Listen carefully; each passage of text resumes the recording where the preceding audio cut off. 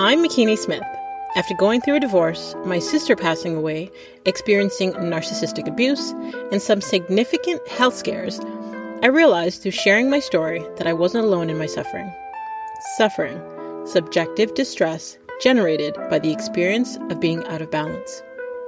In a deep dive to holistically heal mind, body, and soul is where I discovered peace, clarity, and connection. It is impossible to be truly wise without some real-life hardship, and we cannot develop post-traumatic wisdom without making it through, and most importantly, through it together.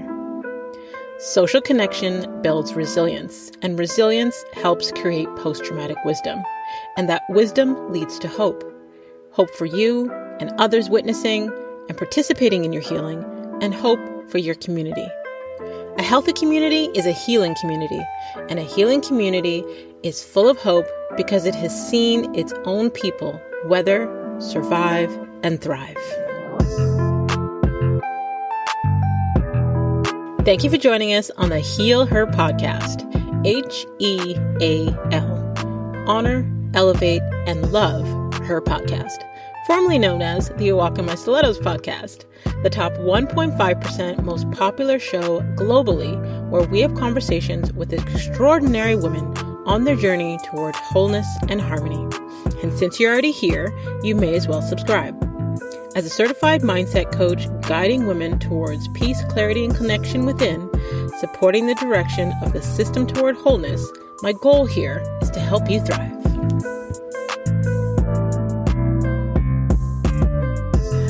Vasavi Kumar is a former TV host, licensed therapist, voiceover artist, and creator of the Say It Out Loud Safe Haven, an online support community. She's also the author of Say It Out Loud.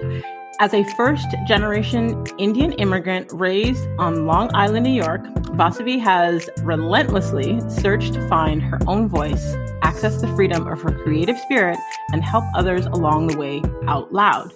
When she was diagnosed with bipolar disorder at the age of 19, she made it her mission to understand how her mind works, starting with making room to hear herself think. Her mission is to share everything, the good, bad, and ugly, in order to teach a more mindful, practical, and simple way of running every aspect of your life.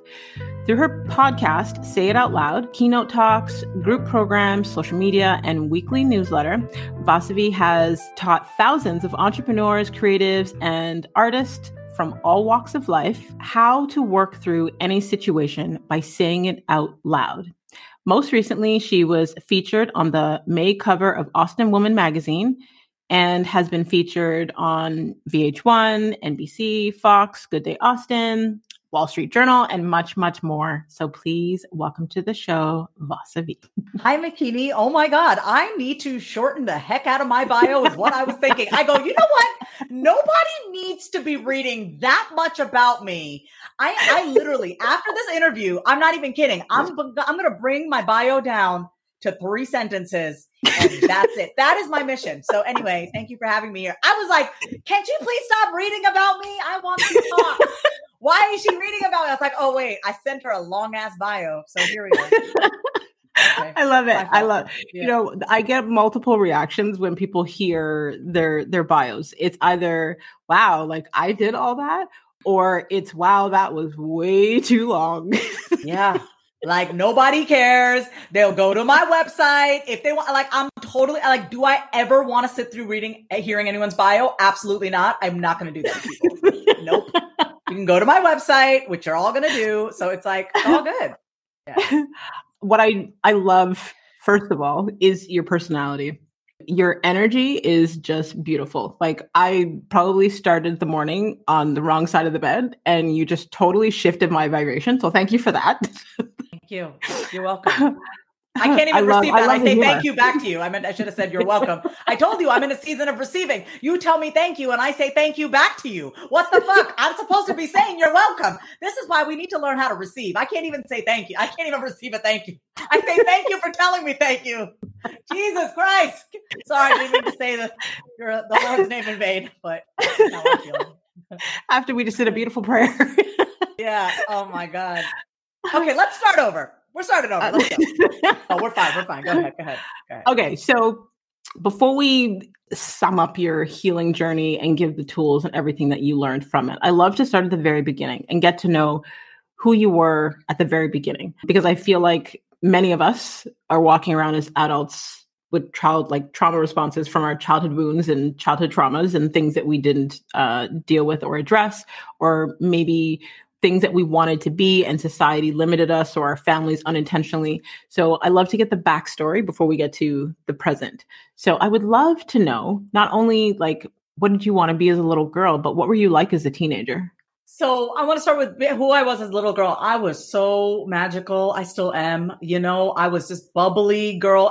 I was so cute. I had little cute black tendrils, like naturally curly hair, and I had like the rosiest cheeks and the pinkest lips and the little my thighs. I had knobby knees. So my knees went inward, and I was just, I always loved to play in the flowers. I used to sing Baba Black Sheep, like in the cute. I was so adorable as a child. I was such a happy child. My mother was like, you rarely cried. She said, you were just so happy and just loved making people smile. That's truly who I was as a kid. I want to just share, this is the first time I've ever spoken about myself in this way in an interview. It's true. Whenever people say like, take me back to the beginning, I'm not kidding, Makini. For the past 11 years, I've been, giving interviews and stuff. My story pretty much has always started off with, well, I grew up in an all white town as a first generation Indian immigrant. My parents were really hard on me. And then, I started smoking at the age of 12. That was the way I spoke about my childhood. And I truly do believe it is the work that I have done, mastering my self-talk, healing the voices in my head. Like, I was like, shit, did I just say that about myself? Like, yes, because the story, how I view my childhood and me has shifted. I don't take away from what I've been through. It was hard growing up in an all white town and being very acutely, made aware of that I was brown like doo-doo, right? That's what Gregory said to me in the sandbox. I was made acutely aware at 4 or 5 years old during kindergarten of how different I was. I can tell you that story. I can also tell you that I desperately wanted to fit in. And at 12, I smoked my first cigarette at 12. It took me 27 years to stop smoking. I just stopped smoking almost 2 years ago. I can also share that, my parents, who are Indian immigrants, they are two of the most generous people that I know, hardest working. But what they didn't teach me was how to really stand up and ask for what I want. My mother was quite vocal. I mean, she still is. She's a fiery woman. She'll live till she's like 113. God bless her soul. But she stands up for what she wants. She does not back down. She's the one that's like, no, you owe me this money. Like, no, I mean, she will not. And she just doesn't give up. She's a fighter. My father, who I often felt like I emotionally take care of as a young girl, he's a kind man, really kind, no boundaries, just gave of himself. For me, what that was like, I'm the youngest of two. I have an older sister who's 4 years older than me. I just wanted the family to feel safe at home. And it was very chaotic growing up. I used a lot of humor to deflect. I used my person, one of the things you said to me right before we got on here, I think you might have said it in the beginning, is, Vas, I love your personality. I want to say this to your audience. I've worked very hard on having the personality that I have. It's very genuine. It's very me, but I had to learn how to develop this personality so I could dissipate the anxiety and the chaos and the tension in the room. This personality is a trauma response. It's worked for me. I get what I want in my life. I attract the things that I want because of my personality. And it's not just that. Obviously, I'm a person of integrity. I'm kind. I'm generous. I give a shit. I have emotional intelligence. I'm skilled, all those other things. But, I had to work. I had to learn very quickly how to survive in chaotic households, in my chaotic household. So I used humor to deflect. And I also became the scapegoat because I felt like, well, if you all are yelling at me and you're getting angry with me, then at least you two are not fighting. You guys can be in unison about something. So I took one for the team. I did. Mm-hmm. I didn't mind getting in trouble. I would do things that I knew would get me in trouble because at least if they're both yelling at me and they're not yelling at each other, that's okay. I can take that. So I really, from a young age, I felt this. I was toxically responsible. I became a toxic, responsible person. Let me say what that means, okay? It's like you learn not to trust people around you, that they're not going to be there for you, and that they have their own shit to deal with, and you can't emotionally rely on them. So you become toxically responsible. What that means is I took responsibility for everything, even stuff that wasn't my fault. I would just take it on because you know what? I would rather just do it myself and exhaust myself. And this is emotionally, this is at work, this is in relationships, emotionally bearing the burden. I would rather take that responsibility than be let down once again. Mm-hmm. But, that's where the healing comes in. That's where learning to master those voices in your head that tell you that you need to be that way, or, reconnecting with your body where we store our trauma and our suppressed emotions. That's where this work comes in. So, who I am today is someone I do not feel like it's my responsibility to manage other people. I will just show up in my kindest, most authentic self and take it or leave it. That's who I am. Wow. Okay, so you as a child taking on a lot of that responsibility and I guess your trauma response, helping you to survive during that time. I'm just thinking, so I had a conversation with a girlfriend last night, brown woman as well, who very much did the same thing as a child. And she's realizing now that all of those childhood things that she did to survive is actually hurting her now as an adult. So I guess my question to you is, as a licensed therapist, what advice would you give to another woman listening that has basically made themselves the shield for their parents as a child that's now, I guess, on their healing journey and realizing that that's not working for them presently? That's a great question. So I would start by exploring other parts of you. Here's what I mean. When I first started, writing my book, Say It Out Loud, I was a very rigid, harsh person with myself and with others, with mostly the men in my life.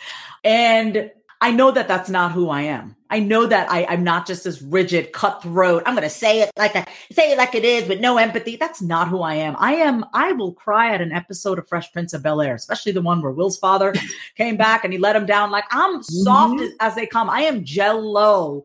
And my tough exterior, my rough exterior, my humor is like, you can't touch me as long as I'm freaking in your face. You can't get close to me.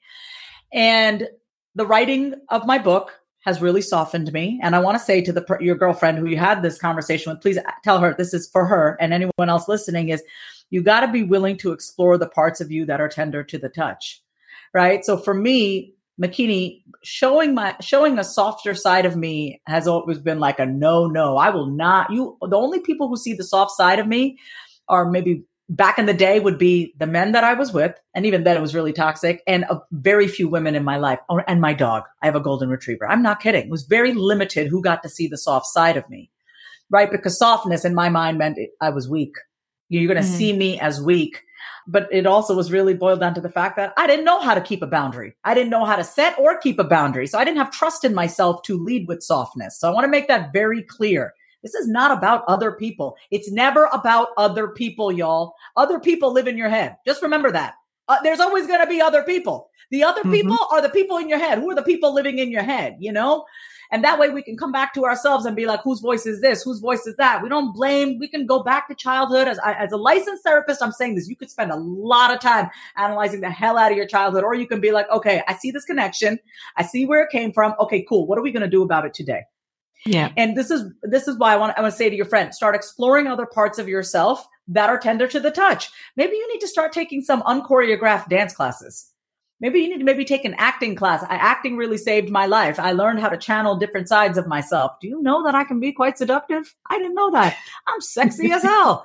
I am so sexy that I'm like, damn, I learned that through acting. I got back in touch with this part of myself that I had disowned because, in the Indian culture, we're suppressed. I mean, we have over 1 billion people. Somebody's having sex, but we don't talk about it. We don't own our sexuality unless you're in the movies, on the movie screen. So I gave myself a year through this writing process. Obviously when you write a book, you really have to start to embody what you're preaching. And I was forced to look at the sides of myself that needed some softening, man. Like it's hard being hard all the time. It's hard being hard. I don't want to be hard. I want to be soft. So whatever your shield is, right? If you know that you lead with humor all the time, like you lead with jokes all the time, everything's a joke to you. Like I would ask, why am I so sad that I need to be funny all the time? What am I so sad about? Because when you're using humor, because it's like you're witty and it's funny, when you're just trying to shift the energy. Oh, I want to lighten things up. Do you really? Or are you just uncomfortable with what's occurring in the moment? That's where the work is, right?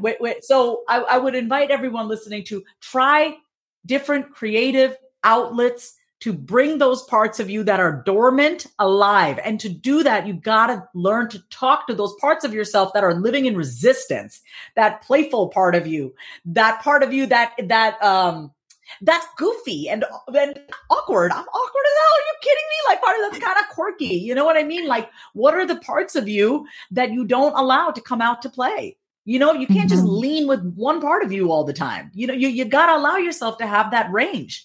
Otherwise, you're going to feel very limited. This is why people get depressed. This is why people just get agitated, because they're just being one way all the time. And there are so many other parts of you that are dormant or that you've disowned. So you'll feel more alive and really feel like you're coming to life when you allow those other parts of you to come alive. That is great advice. Definitely great advice. I'm going to share this episode with her for sure. What I wanted to get into, well, there's a couple of things I want to get into.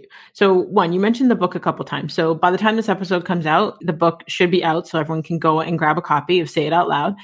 So Lisa Nichols wrote the foreword for your book. She basically put her stamp of approval on this book. So two things. One, I already think you're a fabulous human being. But two, I'm a huge fan of Lisa Nichols. Yes. So we have the same birthday. We have the same birthday. Really? I love it. I love it.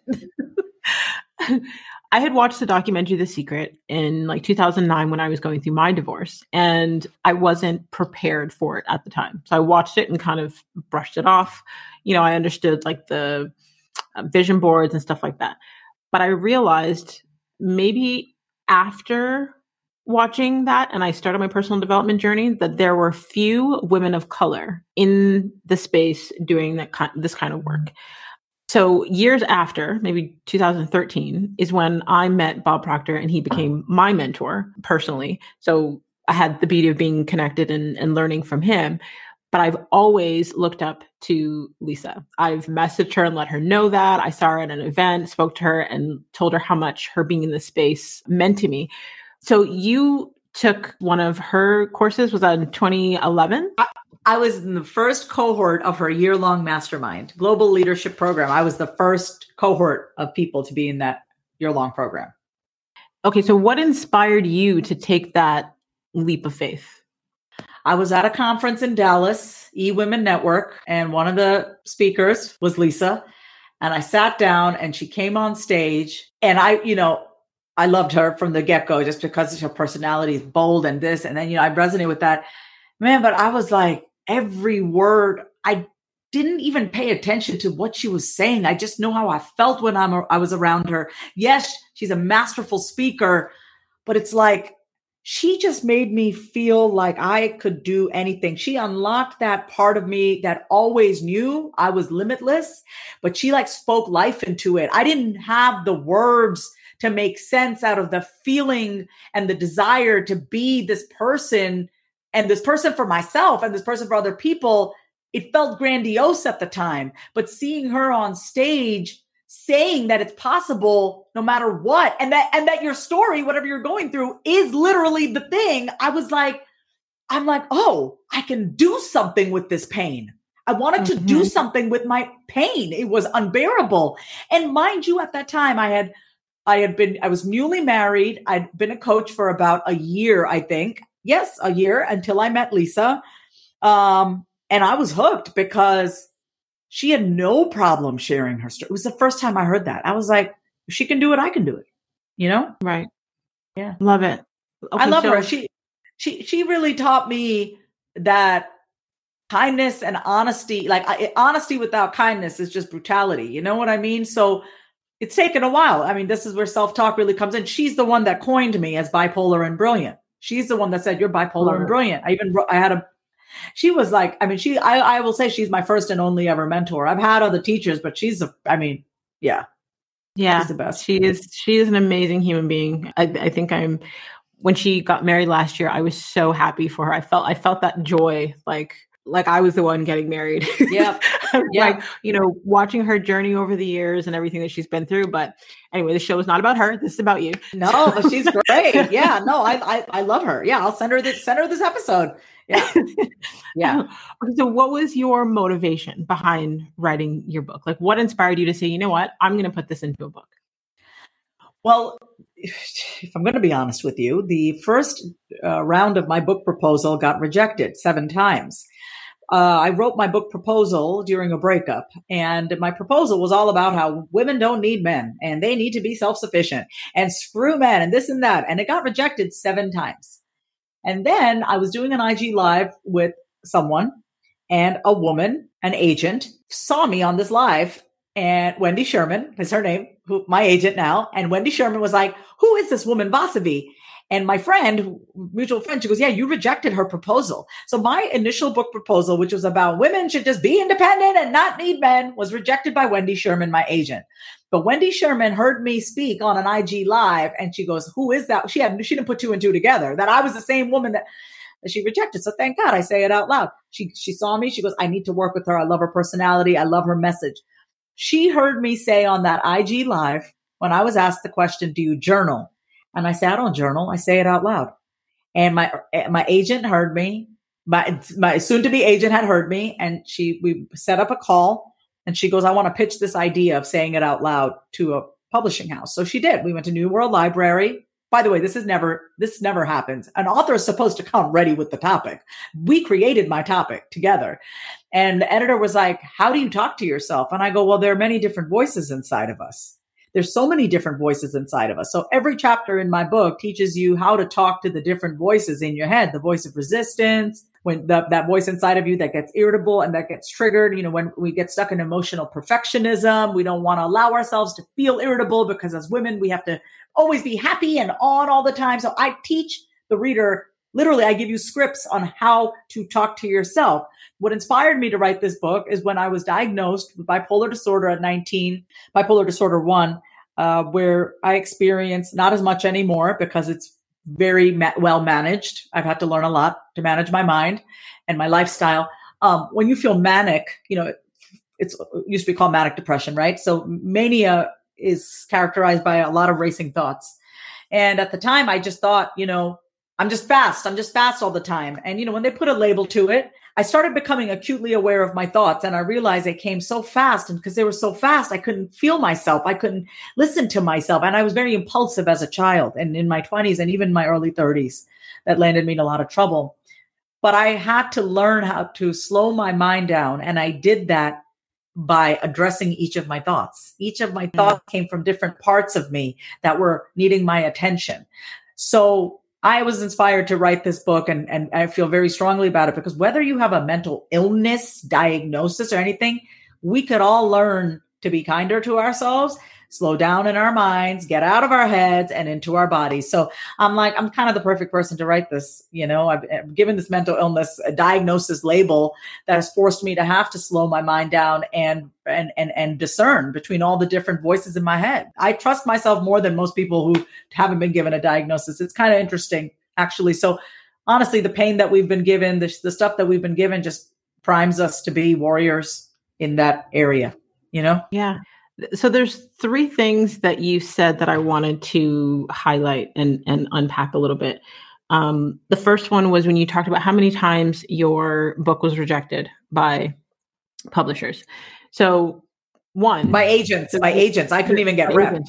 Yeah. But by agents. So the one reason why I want to unpack that is partially because of the other business that I do, helping women to publish. But I feel like so many people, because the publishing world, traditional publishing world, will accept like maybe 1% of the manuscripts that come to them based on, what they think is relevant at the time or what their angle or viewpoint is. Mind you, there are so many amazing books and stories out there that need to be published. So I wanted to speak to that because I feel like some people will stop at that point and quit and think that it's not good enough. And sometimes it has nothing to actually do with you. It's just either meeting the right person or the right agent or, the right company or the right assistants to self-publish, whatever it is. I wanted to speak to that because I feel like no matter how many times I've spoken to women who have pitched their stuff to publishers and it's been rejected.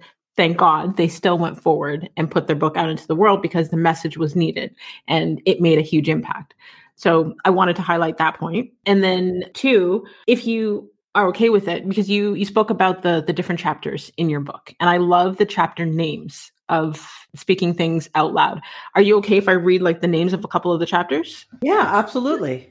Yeah. Okay. So some of the chapter names are Admit It Out Loud, Transform Your Story Out Loud, Ask Your Intuition Out Loud, Own Your Flaws Out Loud, Choose Yourself Out Loud, Desire and Decide Out Loud. Like I love the chapter names. It just makes me more like excited to read what's inside. When it came to the chapter names, before I get to my third part of what I wanted to unpack, like I know that when you're writing the chapter names, part of the creative process, I have 5 books out, and I know that each of them, like when you're writing chapter names, obviously there's significance to it. So when you were writing the chapter names for these chapters, especially because you're trying to get a particular message out to the readers, like how did you decide on or land on each chapter being about a specific thing and then saying it out loud? Does that make sense? I'm going to say the one question that I asked myself as I went through each chapter, and this process helped me with the chapter naming, which quotes I was, what pull quotes we were doing, what stories, every single step of the way. I'm going to curse. I kept asking myself, what the fuck am I trying to say right now? What the fuck is the point of this paragraph? What the hell is the point of this exercise? And I didn't say it in a mean way. It was like, it helped my brain cut the fat. My titles are not something, I don't want the act of loving yourself to be more complicated than it has to be. Than you believe it is. You are not complicated to love. That's why my shit is simple. I don't use big flowery language. I'm literally like, this is it. Do this. Because we have been brainwashed to think that we are difficult to love. We need to spend immense amount of money and alter our freaking bodies and faces to be lovable. No, my chapter is going to tell you exactly what you're doing. This is it. No more like confusion. You don't stop being confused. Stop. You don't need to be confused. That's some insecure shit. We don't need to be so insecure. Like, what the heck? We know we got to cut out all the noise. So I embody that. I give you simple scripts. How to talk to yourself. Literally, listen, you got to understand the way you speak to yourself. It's like, if it doesn't feel good, the way you talk to you, first of all, if you're not aware of it, please get my book. If you're not even aware of how you talk to yourself, please get my book. But if you are aware of your self-talk and you don't think that every tone, inflection, volume, and pitch, you don't think that affects you and the energy in your body, you are sadly mistaken. Okay. And sometimes I'll say to myself, come on, Vasavi, let's go. I have that, but I have trust with myself. If I say, or like, I'm being lazy sometimes and I know that. And I'm like, Vas, get your ass up. And I'll say that to myself, but I have trust with myself. So that's why I can handle delivery from people. I've been coached by some of the best. And sometimes the delivery of my coaches, it may be, and Lisa Nichols used to say, sometimes the best gifts are wrapped in sandpaper. I can handle the delivery and feedback from other people because I'm tough. I trust myself when I'm tough with myself, but I'm also kind. So I'm not just tough love with myself all the time. Absolutely not. I'm very understanding with myself. No, I'm really, and you know what? I'm in a season of where I'm super understanding with myself because I'm really getting into these deeper layers with my inner child. Like it's really like, it's beautiful. Like I'm starting to remember being in the womb, like my mother's womb. Like I can almost feel it from the beginning. Like I'm starting to get there. I feel that. So I tread lightly with myself. That doesn't mean I'm afraid. I'm extra kind to myself these days. I really am.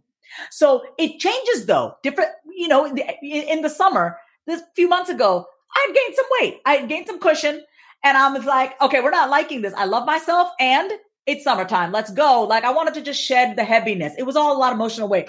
I kicked my ass. I went to boot camp 5 days a week. I was so happy I did that. I love that. So but now I'm in a season of, I'm chilling most of the time.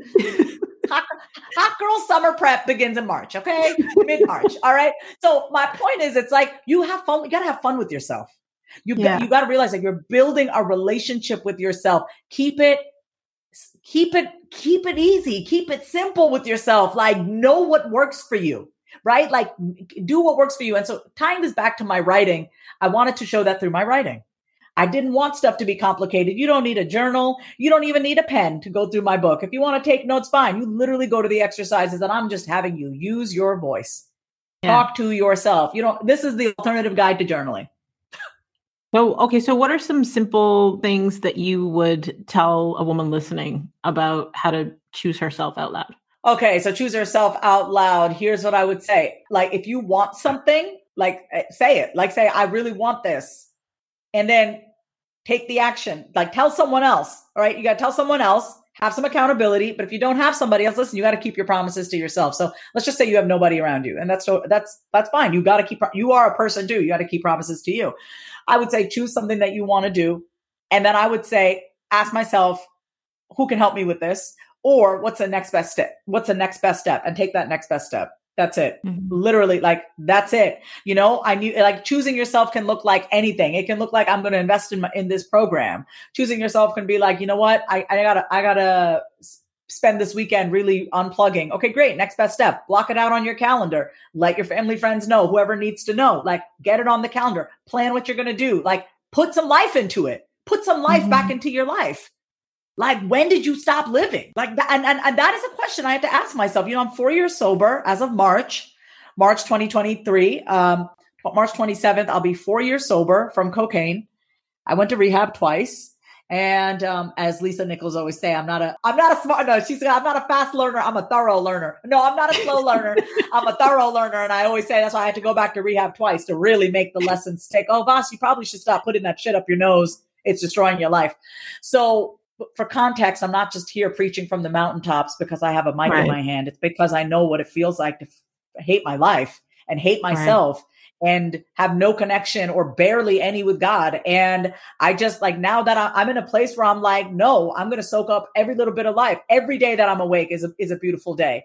I don't care, like, oh, cool, I have 5 podcast interviews today. That does not make my life great. What makes my life great is that I'm up and I don't have a hangover and I haven't done anything stupid and I'm just alive and my parents are happy and everyone's going okay. And you know what I mean? Like, great gratitude for just being alive. If we could start there and then we apply that to ourselves, all the little parts of us, just imagine how we would feel. Yeah, I love it.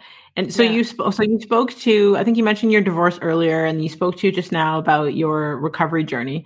So what are some main things that have been extremely helpful to you on your healing journey in coping with those things? Okay, so obviously I'm always going to say self-talk. It's how I talk to myself, and I live alone. So for context, I live alone.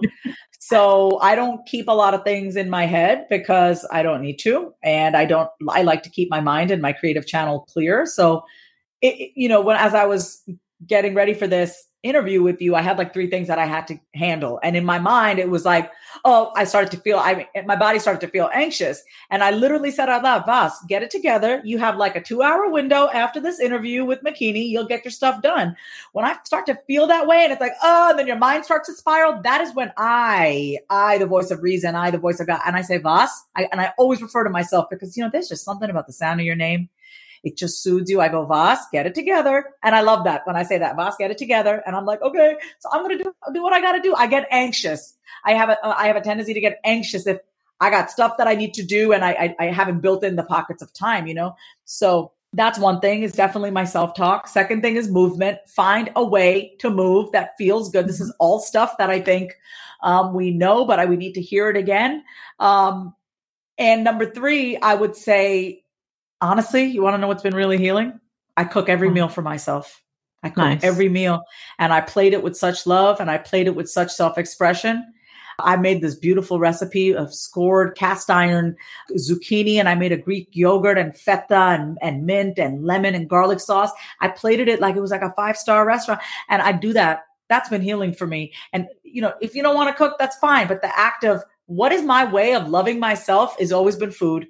Plating. I went to culinary school too. My father always cooked for us. My mom, no matter how busy she was as a cardiologist, she always cooked. Man, I will fly home to Philly just to get my mom's food. I haven't eaten Indian food like home cooked since last March because I will not go. I won't. I'll just go. I'm going home in a few months. I'll stuff my face for 5 days and I'll come back. It's all good.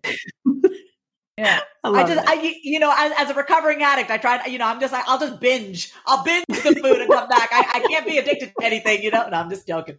But yeah, so it's so many things, right? And here's the thing. I'll share what works for you. It's standing in front of the mirror every day. It's looking at myself naked. It's looking at my self-talk that I have with my body. That's been huge. I stand in front of the mirror every single day and I look at my self-talk.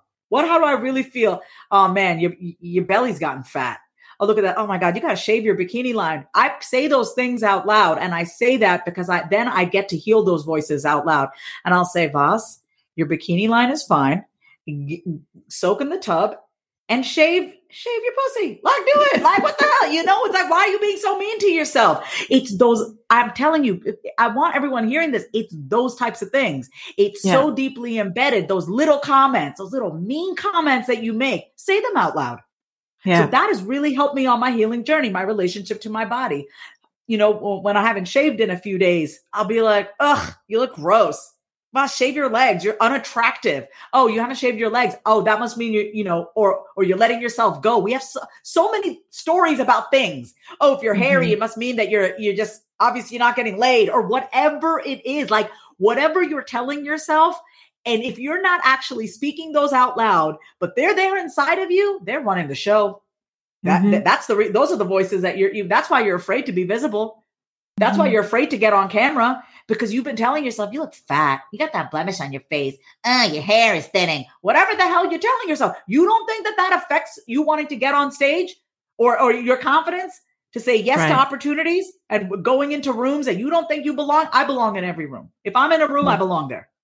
Right. If I've been invited to go to a room, it's because I belong there, period. Right. And I take that back. I don't belong in every room, trust me. But I trust in God that if I'm invited to be in a room, I belong there. There's no question.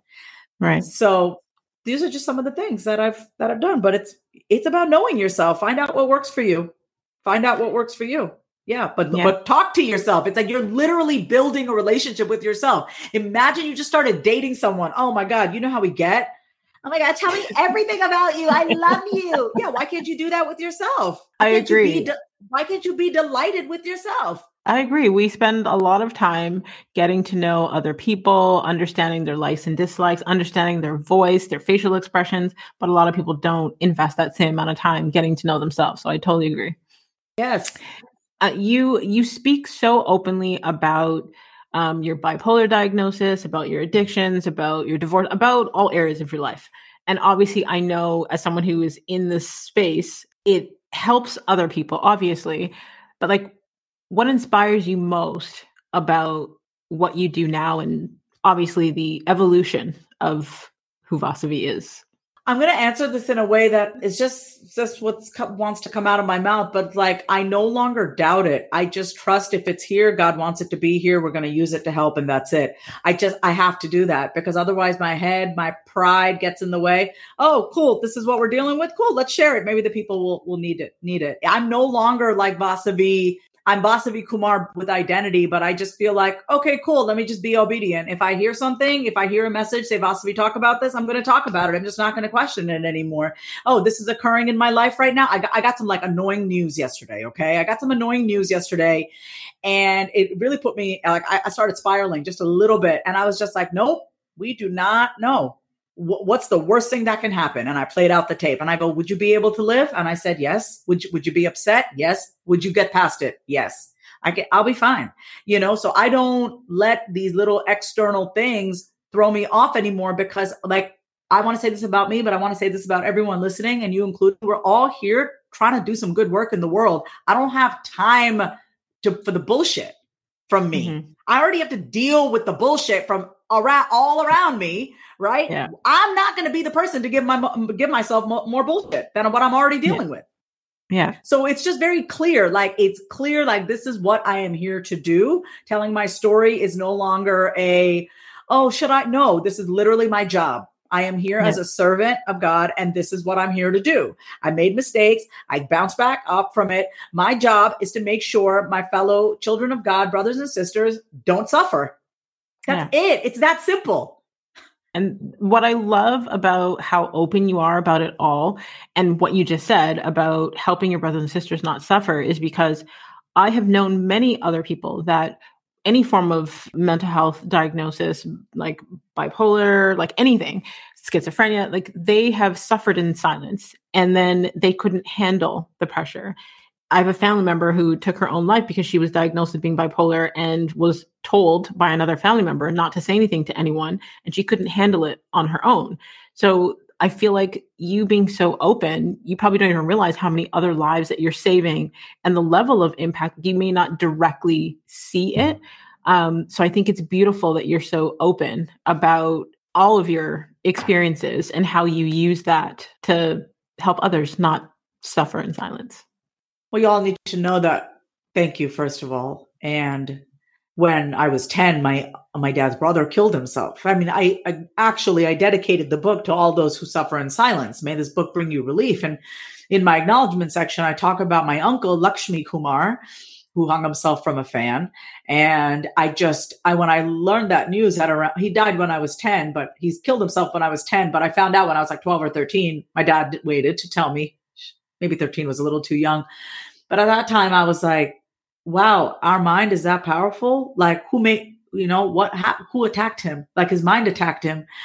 And so then, when I was diagnosed with like bipolar disorder when I was like 19, it's almost like his death saved my life in a way. His suicide saved me, because had I not had an example of what could happen if you didn't manage your mind, who knows, I would have ended my life too, but because he died, he woke me up. So like when I was diagnosed with a mental illness, like, and I say that in air quotes, I'm not ill. I'm one of the healthiest people I know, actually, with bipolar disorder.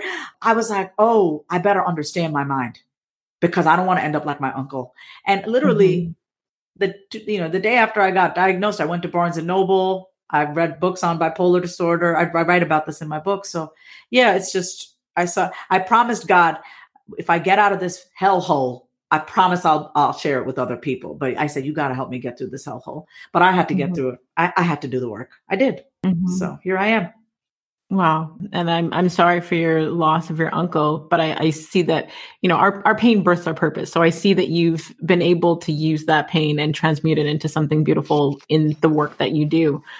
And I also wanted to speak to, like when you said bipolar diagnosis, air quotes, I wanted to mention earlier when we talk about labels, because sometimes the labels of a diagnosis or a label that someone may give you, whether that be family member, friend, someone, a colleague, peer, what have you, how that affects us and how we choose to move forward with that. Because you had the bipolar diagnosis, but you've chosen to use that as a tool to still serve and help. You didn't take the victim route. You know what I mean? So here, I've definitely been a victim in my life. Let's be real. But yes, you're right. Thank you for saying that. So here's how I look at anything. The human in me suffered a lot. The spirit in me knows, okay, this is for higher good. So yeah, freaking sucks to be in a hypomanic state and then crash and then want to freaking think I'm the most worthless person. Does it feel good to have the brain that I have? Does it feel good? It's not fun. I wouldn't trade it in for anything though, right? Because I love my highs. My highs actually work for me. When you see that energetic, effervescent Vasavi, that shit is a work of God. That is not normal. Like that personality, like I don't even know who I am in that moment. I'm just like being this. So that I love my little manic side. It works for me. It does. But it can feel debilitating when you don't have control over it, right? When you don't know how to harness it and manage it and channel it. That's what I've worked on pretty much my whole life, for at least for the past half my life, if not sooner. But so the one part of me that's like, all right, this is the card. These are the cards that I've been dealt. I have this diagnosis. What do we need to do about it to function on a day-to-day basis? That is the logical part of me. Okay. I can resist it all I want. I can live in denial, but that's not going to get me anywhere. So yeah, I'm getting back on medication. I just saw a psychiatrist a few months ago, and it was a whole thing for me in the beginning of this year. And then there's the part of me that is not Vasavi, this mind, not Vasavi, this body, not Vasavi, the memories, and just like this consciousness, this awareness. It's like, okay, it's all part of the divine plan. It's all part of the divine plan, right? So there's a knowingness and a trust. And then there's like, oh shit, we got to handle this though. It's working. Those two have to work together, right? Because then, you don't deal with all the resentment. It's like, oh, I'm mad and I'm in denial. It's like, no, acceptance is a beautiful thing. It is. It takes a long time to get to acceptance. Let me tell you, it's taken me pretty much 15, 16, 17 years to accept my diagnosis. I was on medication, off of it, on it, off of it. But because the human in me was so prideful that I was given this label. Why can't I just be smart? Why do I have to be given this label? That's, I didn't like it. No, I'm fine. But when I learned how to really talk to myself in a kinder way, I got really honest with myself. And I said, you work very, very hard to keep the lifestyle that you have, but you could use a little help. And that's when I surrendered to, it's okay if I need to get back on some Western medication. I got prescribed some cannabis. It's been great. Some, oil tinctures. I just surrendered to, what do I need to do to keep doing the work that I want to be doing in this world? Because if what is hindering me, if my moods and my chemical imbalance is getting in the way, what am I going to do to handle that? Outside of what I'm already doing. So, yeah. Wow. I mean, I feel like we could have like a to be continued on this episode, because I feel like there's so many more questions I want to ask, and I just enjoy your energy. But before we go to the final segment, I want you to share with the people where they can stay connected with you online, where they can go and purchase the book, where they can listen to your podcast. Yes. First of all, I'm a huge, listen, I would love it if you were to send me a DM on my Instagram, send me a voice note. I love hearing people's voices. I always want to hear people's voices. Find me on Instagram. My name is Vasavi. You can order my book at sayitoutloudbook.com.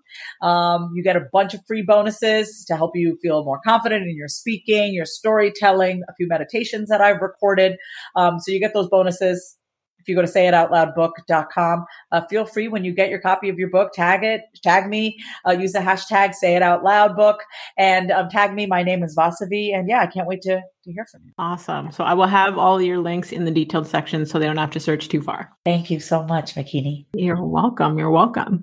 So the final segment of the show is like a rapid fire. You can answer one word, one sentence. If you feel like in your spirit you want to unpack, feel free to go ahead. If you could have a gigantic billboard anywhere with anything on it, what would it say and why? Don't keep that shit in. Say it out loud. Love it. Yeah. What's one thing you forgive yourself for? My anger and my temper and the hurtful things I've said to loved ones and my parents. I forgave myself for that. When was the last time you apologized to someone? I apologized to my dog this morning because I was late in ordering her dog food and I had to feed her an apple and almond butter. And she just gave me this look. And I said, I'm so sorry that I did. I apologized to my dog. Last time I apologized to a human was, maybe like a week ago. Okay. About something that had happened. Yeah. Oh, no, I know exactly what it was. I was interviewed by a podcast host. I've been on her podcast. It's going to be the second time. As soon as I got on, I apologized because she had texted me a few months earlier and I forgot to respond. And so first thing when I got on, but she was gracious enough to have me back on her podcast a second time. First thing we got on, I go, oh my God, first of all, can I just apologize? I realized that I never responded back to you. I'm so sorry. Do you want to talk about that? Whatever. And she was like, oh my God, I didn't even remember, but it was weighing on my chest. So I apologize. Right. So it clears me up, Love it. Love it. Okay. Name a book that has changed or greatly impacted your life. Say it out loud. No, I'm just kidding. No, I'm just kidding. I'm kidding. Actually, Conversations with God by Neil Donald Walsh. Love it. Yeah. Okay. Last but not least, what new belief, behavior, or habit has improved your life in the last 5 years? I can just simply receive and say thank you. Love it. Yeah. Wow. Vasavi, honestly, this has been like such a beautiful conversation for so many reasons, not just your energy, but your transparency, your authenticity, just the nuggets of wisdom that you've given. And I'm definitely looking forward to staying connected. So you're stuck with me. I love that. You so much. Thanks. I love being wanted. Thank you. Definitely wanted. I will definitely be staying connected. And to all of you healers out there, until next time, subscribe on all platforms. Don't forget to rate the show and leave us a review on Apple Podcast. And I just want to thank each and every one of you that continues to listen each week from around the globe to help us rank globally in the top 1.5% of most popular shows. And I want to challenge you this week. I want you to share this episode with at least 5 people. And you can tag Vasavi at my name is Vasavi. And you can tag myself at the real Makini Smith. A healthy community is a healing community, and a healing community is full of hope because it has seen its own people weather, survive, and thrive. So let's continue to heal her.